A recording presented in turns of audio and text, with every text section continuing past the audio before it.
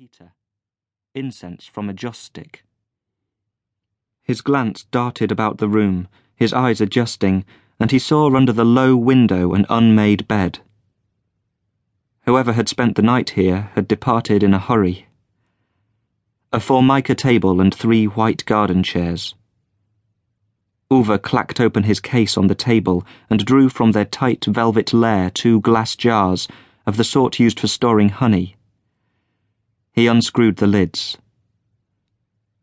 Something moved across the floor and Cressa stamped on it. He advanced on the bed like a miner towards the rubble his explosion had detonated. His pace was too slow for his dog. The Alsatian lunged from his grasp and made a dash for the thin mattress. It leapt about, barking, then gave a confused yelp and pawed at the sheets, leaving muddy marks, and Uwe knew that it was smelling one scent and then another, and that the scents were competing. "Get that dog off," Uwe said sharply, and once the Alsatian had been ordered to the floor, he knelt beside the bed. His gloved hand separated blanket from sheet and soon found what they were looking for. He walked to the table and rubbed his fingers until the hairs dropped into their respective jars. The girl's pubic hair was dark. Another stamp shook the hut. Cressa, dragging the Alsatian from the bed, had caught his boot on something. On the worn matting, a woman's cerise silk shirt. Uwe moved swiftly to retrieve it. Old-fashioned and fragile, oriental dragons stitched into the fabric.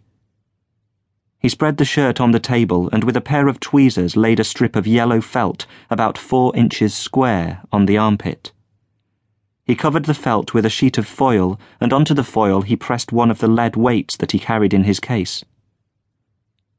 Meanwhile, Cressa had spotted, over the back of a chair, a blue woolen scarf.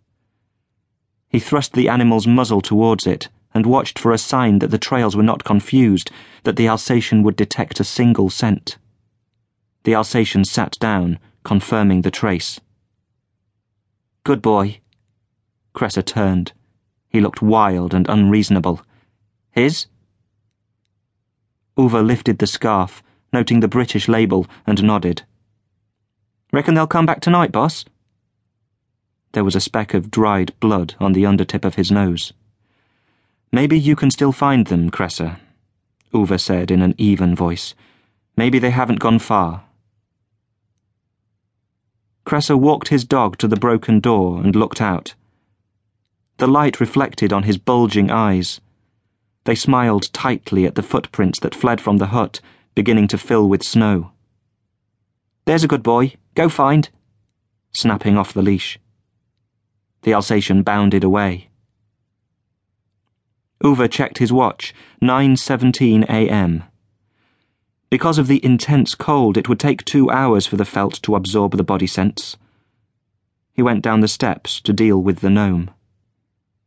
Afterwards, he plugged in the heater and turned on a tap. No water, and he remembered that the Schrebergardens didn't open for another week. He scraped back a chair and was on the point of sitting down when he saw, spine up, on the seat, an English book. The cover showed a flock of swans and, suspended between them, the figure of a boy. One glance and he knew the book was illegal. He picked it up and tucked it into his case. He was glad the couple had escaped. Yes, he had hoped to find them inside the hut, but now he was relieved. His eye fell on a smear on the matting and, like a crushed thing that he wanted to rescue, a thought squirmed up. To what end am I doing this? He didn't ordinarily care to open the door to this sort of reflection. His was a science, a pursuit of silverfish in order to understand how it scuttled, not to trample on it. He hated to think of his work ending up in the hands of a mammoth like Cressa. At 11:17, he lifted off the lead weights, tweezered the felt strips into the jars, screwed shut the lids, and wrote down details on a label: date, location, name.